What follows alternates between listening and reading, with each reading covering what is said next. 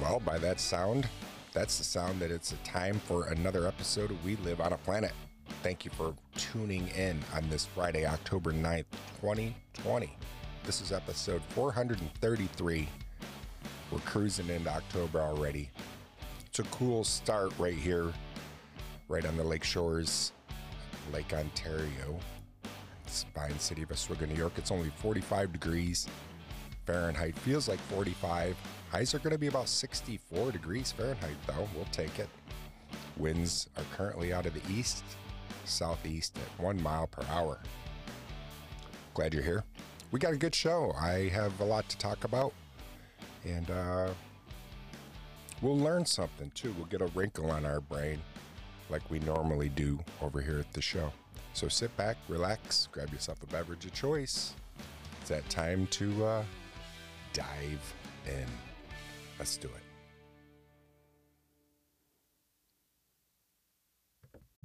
Welcome back. Well, I can't do it as good. Thank you for coming back. Let's dive right into our positive quote or our mantra for the day, however we want to look at it. Let go of the illusion that it could have been different. Let go of the illusion that it could have been different. Just know that you are where you're supposed to be. That's what I'm trying to know. That's no matter ruminating how much, thinking about what you wish, it doesn't really matter. Let go of the illusion that it could have been different. A lot of times, this time of this season, usually November's obviously it's October, but I've been thinking about November coming up. Usually November, for some reason, can be a bad time of the year.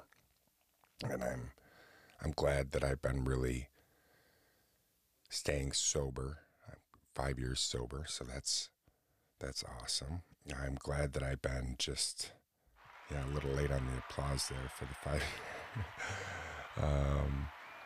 and seeing my doctor and my therapist. I had a good meeting with my therapist the other day, and so that went good.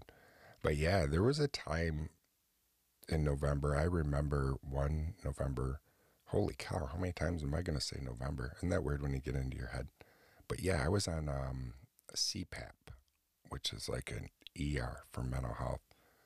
And I'm not proud of it, but I don't have any shame. I just want to be honest with it. And it was on Thanksgiving, and I remember having a sandwich, and it wasn't even a turkey sandwich for Thanksgiving. How depressing is that? But isolating yourself is one of the symptoms of depression. No one talks about, you push everyone away. You don't have that energy to make an effort. And ultimately you end up alone because of it, making things worse. So I'm trying to not isolate myself. It's hard. My buddy Corey lives in Oregon now, so my best friend is my wife, Speaking of that, she got lucky the other day. I don't know, lucky would have meant nothing happened to her, I guess, but I'll tell you about that story. What else am we going to do? We're going to head on over to the fact site. I'm going to get a wrinkle on our brain over there. Let's pull this up too. I was feeling curious this morning. And I used to, on the podcast, if you follow the show religiously, you know that I used to do, I'm feeling curious. And I would type into Google just that. And this one was how random this show is going to be today. How random it is a lot of time. Because we just, jump around, jump up, and get down. Stupid. What did Bruce Lee study? The largest influence on Lee's martial art development was his study of Wing Chun. Lee began training Wing Chun when he was 16 years old under the Wing Chun leader Ip Man in 1957 after losing a fight with a rival gang member. Ooh, I'm wheezy. I don't know why. It's that time of the season. Maybe that ties into my dry eyes and all that kind of stuff of something that's going on. Ip Man, though, when I think of that reminds me, excuse me, my oldest daughter, Bethany, is the one who turned us on to Ip Man movies and stuff like that, and it's neat.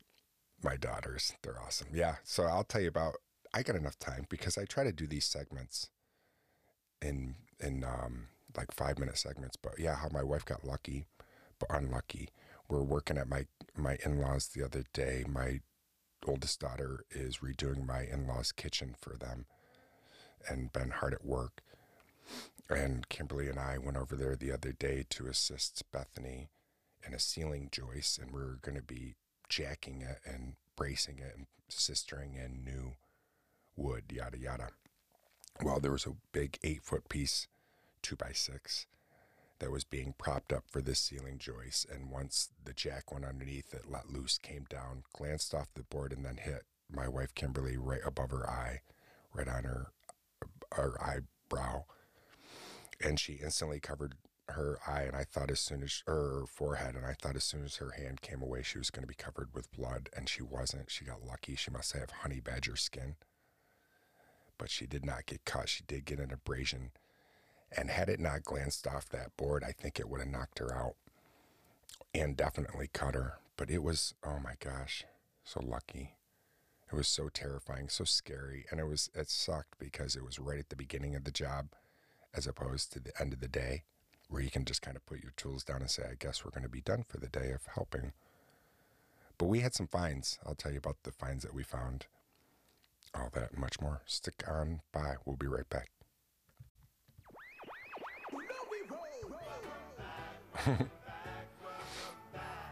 That was easy. Let's just throw everything right at you all at once. What the heck was that all about? Yeah. So the work and the find, old newspapers underneath the floor. We were tearing up the floor. Old newspapers that were lined for insulation. 1935 through 1936. Old comics we found too. Popeye and an old advertisement for the Plymouth car, brand new car. 1935, $510. And you might think, oh, that sounds pretty cheap, but I did the math. I looked it up.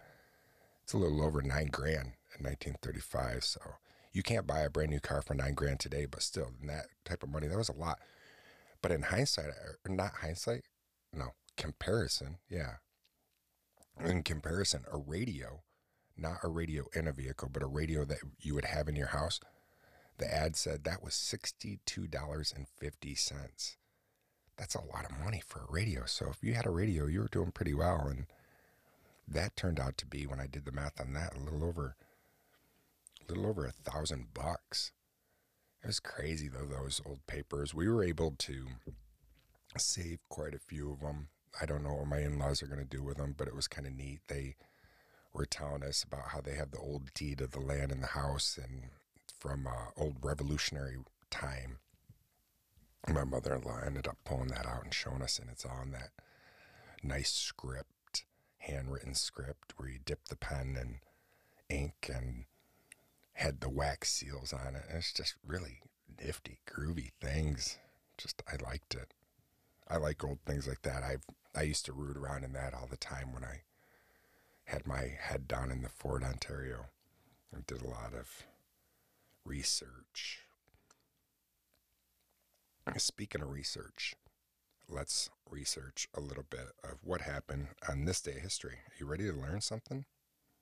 Instead of me just rambling, ramble on Rose. Did you say your name? World War II, 1940. St. Paul's Cathedral is bombed. Usually those type of stuff, cathedrals and that kind of stuff during wars, those were saved. So the dome of St. Paul's Cathedral was pierced by a Nazi bomb, leaving the high altar in ruin. It is one of the few occasions that a 17th century cathedral suffered significant damage during the wars. 1974, Oskar Schindler, credited for saving 1,200 Jewish people during the Holocaust, dies. And if you've seen Schindler's List, you know what that is, and what a powerful, powerful movie that is. 1635, Rhode Island founder banished from Massachusetts. Religious Dissident Roger Williams is banished from Massachusetts Bay County by the General Court of Massachusetts. Ooh, here's this one I want to open up. Meteor. In 1992, a meteor crashes into a Chevy Malibu. On October 9th, 1992, 18-year-old Michelle Knapp is watching television in her parents' living room in Peekskill, New York, when she hears a thunderous crash in the driveway. Alarmed, Knapp ran outside to investigate. What she found was startling, to say the least. A sizable hole in the rear end of her car, an orange 1980 Chevy Malibu. A matching hole in the gravel driveway underneath the car, and in the hole, the culprit, what looked like an ordinary bowling ball-sized rock.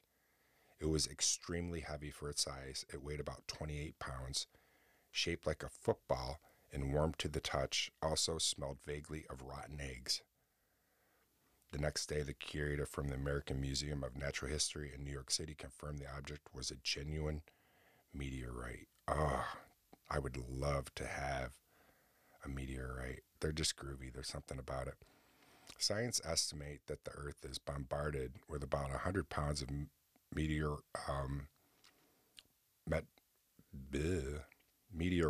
material every day.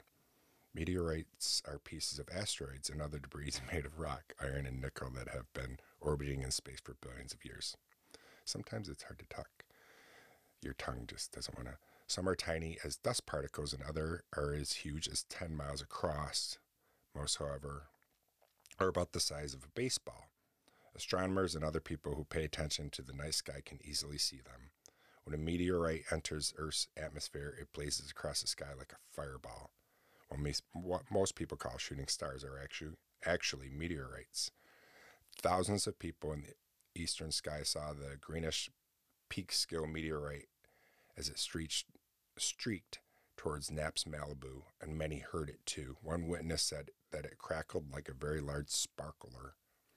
Scientists have determined that it came from the inner edge of the main asteroid belt in space between Jupiter and Mars. Groovy, right? We'll learn a little bit more about that in a minute. Stick around.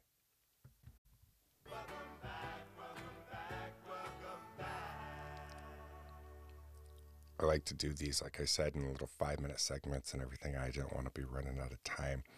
I know with the Rodecaster Pro, I can go indefinitely, but when I upload to Anchor, it depends on the size of the file. And I know that what I've been doing is working, so I don't want to push the limits. All right, let's learn more about that meteorite, because I think that's neat. Well, meteorites are fairly common. A meteorite hitting a car, remember about that? It's not. A car, after all, a very small object on a very large planet. In fact, as far as scientists know, it has only happened twice before, once in Illinois during the 1930s and once in St. Louis. Eventually, though, the famous Knapp meteorite was sold to a collector and 2 fossil dealers who broke it into smaller chunks and sold those to a handful of other collectors and museums. The car, meanwhile, sold for $10,000 to Lang's Fossil and Meteorites in Crankford, New Jersey. It has been on display in New York, Paris, Munich, and Tokyo. Yeah, I thought that was kind of neat. We went over from our last segment to this segment and to this day in history, if you're just tuning in. And the one last thing of this day of history that I wanted to tell you guys was in 1936, Hoover Dam begins transmitting electricity to Los Angeles. That's kind of neat, I think. All right. I am over at the fact site. We're doing things all kinds of however we want. It's our show. We can do it how we want, right? I like that. We kind of got a late start.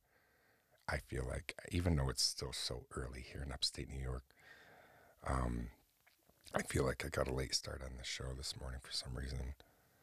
I have been sleeping a little bit better, though, and I'm feeling a little bit better than I have been.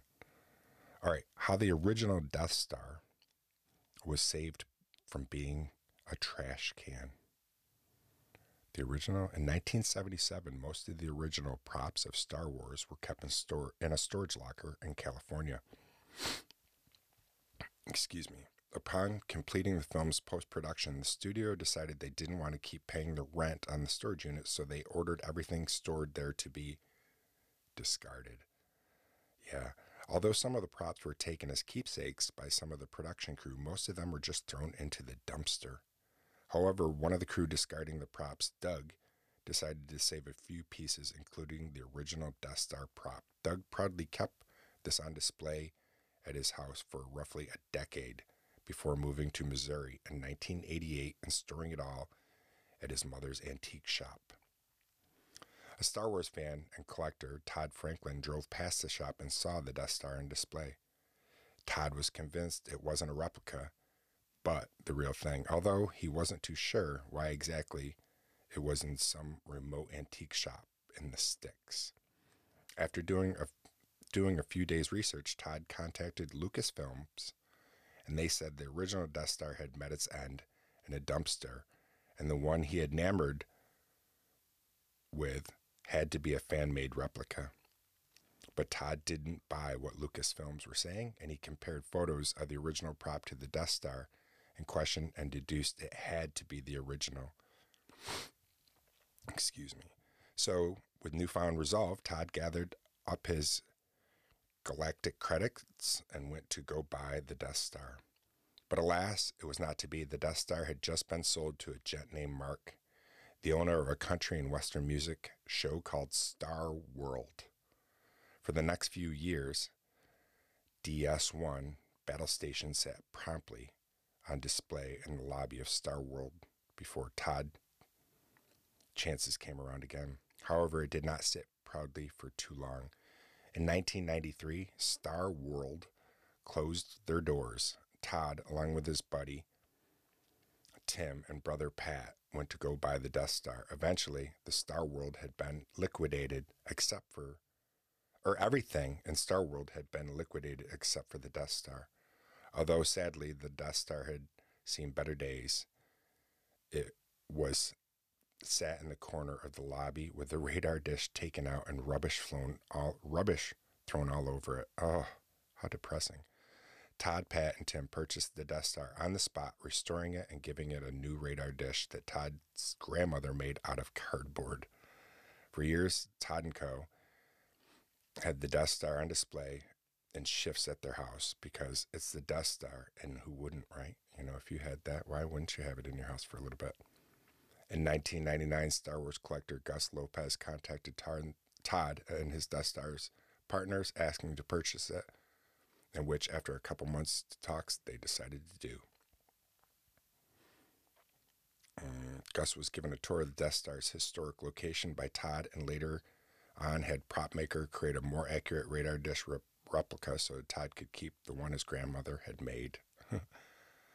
Nowadays, Gus occasionally sends the Death Star on tours around the galaxy, making its way to public galleries for fans everywhere to view. Pretty neat. Pretty neat. Stick around. We'll be right back.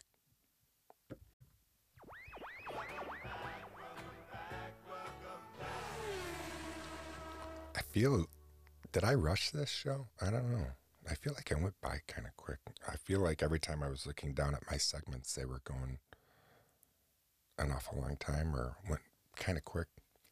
I don't know. It's coming out and talking to you. I really enjoy my time talking with you, and so sometimes it just really goes by quick. It happens when you're talking with a friend, and you're definitely a friend. Oh, I wanted to also say rest in peace, Eddie Van Halen. How depressing. We lost a good one. I grew up listening to Van Halen, and it's weird. They only had one number one hit, though, with Jump. And out of all the Van Halen songs, that's one that I'm like, I've heard too much, because it was their number one hit, so it's been played so many times. I also wanted to mention the Buffalo Bills, who I've mentioned on the last show, are 4-0. Their upcoming game, Buffalo Bills versus the Tennessee Titans, has been postponed until Tuesday, this upcoming Tuesday at 7 p.m. Eastern Central Time. But it will be televised, so I can't wait to watch it. I'm glad they didn't forfeit and make the Buffalo Bills 5-0 with a forfeit, because I just wouldn't want to hear it from anybody. Being a Bills fan, it's weird. The Buffalo Bills equal family to me. It's the only team I've ever liked, and it's because in the late 70s, I went with my aunt, my mom, my dad, my aunt and uncle. And my aunt and uncle are so cool. They live in Buffalo, and I love my Uncle Bob and Aunt Joan, and they're just groovy people, great people. And my Uncle Bob and Aunt Joan are super fans and always have been fans of the Bills. And I remember being there, and it was the last game of the season, Dolphins versus the Bills. And the Bills lost, I think, that game. Maybe they won. It was freezing cold. I can't remember. Maybe I should look it up, who won that game. But the Bills, they equal family to me. And so I'm looking forward for that game. I'm hoping they do well. And every time they play, I end up saying towards the end of the game, "Come on, Bills, put a smile on my uncle's face today." Because I always think about him. And I wanted to tell you too, we did start. I remember I was telling you we wanted to start watching Cobra Kai. We got like 4 episodes of season 1 of Cobra Kai on Netflix, and I love the soundtrack. It brings me right back because it's all 80s music, and it's pretty good. It's fun. It's entertaining. We still have to finish off watching The Boys over on Amazon about the superheroes. That was pretty neat. If you follow the show, we know if you follow the show too, you know that this is a perfectly imperfect podcast, and I make a lot of mistakes, and I'm one and done, and I just kind of go. And I was talking about the other day, if you want to make time last longer, and I said a word wrong, and it was monotonous. I don't even know what it matters, why I'm even bringing it up right now, but maybe you were like, what was he trying to say? And I was like, tedious or whatever. And I was talking about how older people, their day can be quite monotonous. And I didn't say that word correctly. I also improperly had said that the Buffalo Bills, the last time they were 4-0 was in 1992, which is incorrect. It's 2008. But I really believe that they're going to go 5-0. I really believe they're going to have a great season this year. I believe. See what I did there? Hey, I think that's going to wrap up the show. I had a good one. I'd encourage you to head on over to my website, WLOAP.com. Right from there, you can leave me a voice message and be a part of the show. Give me some feedback. Leave me an email, however you'd like. And check out my website as well. All there, you can see my past episodes. There's my commercial from Carpe. I really am glad that I was able to find them, work with Carpe. And you can find that product too, mycarpe.com. It's a great product, works fantastic for underarm sweat. All right, well, we just turned this into all kinds of stuff, huh? Hey, have a good one. And do your best to stay curious and not judgmental today the best you can, and let go of the illusion that it could have been different. I'll talk to you real soon.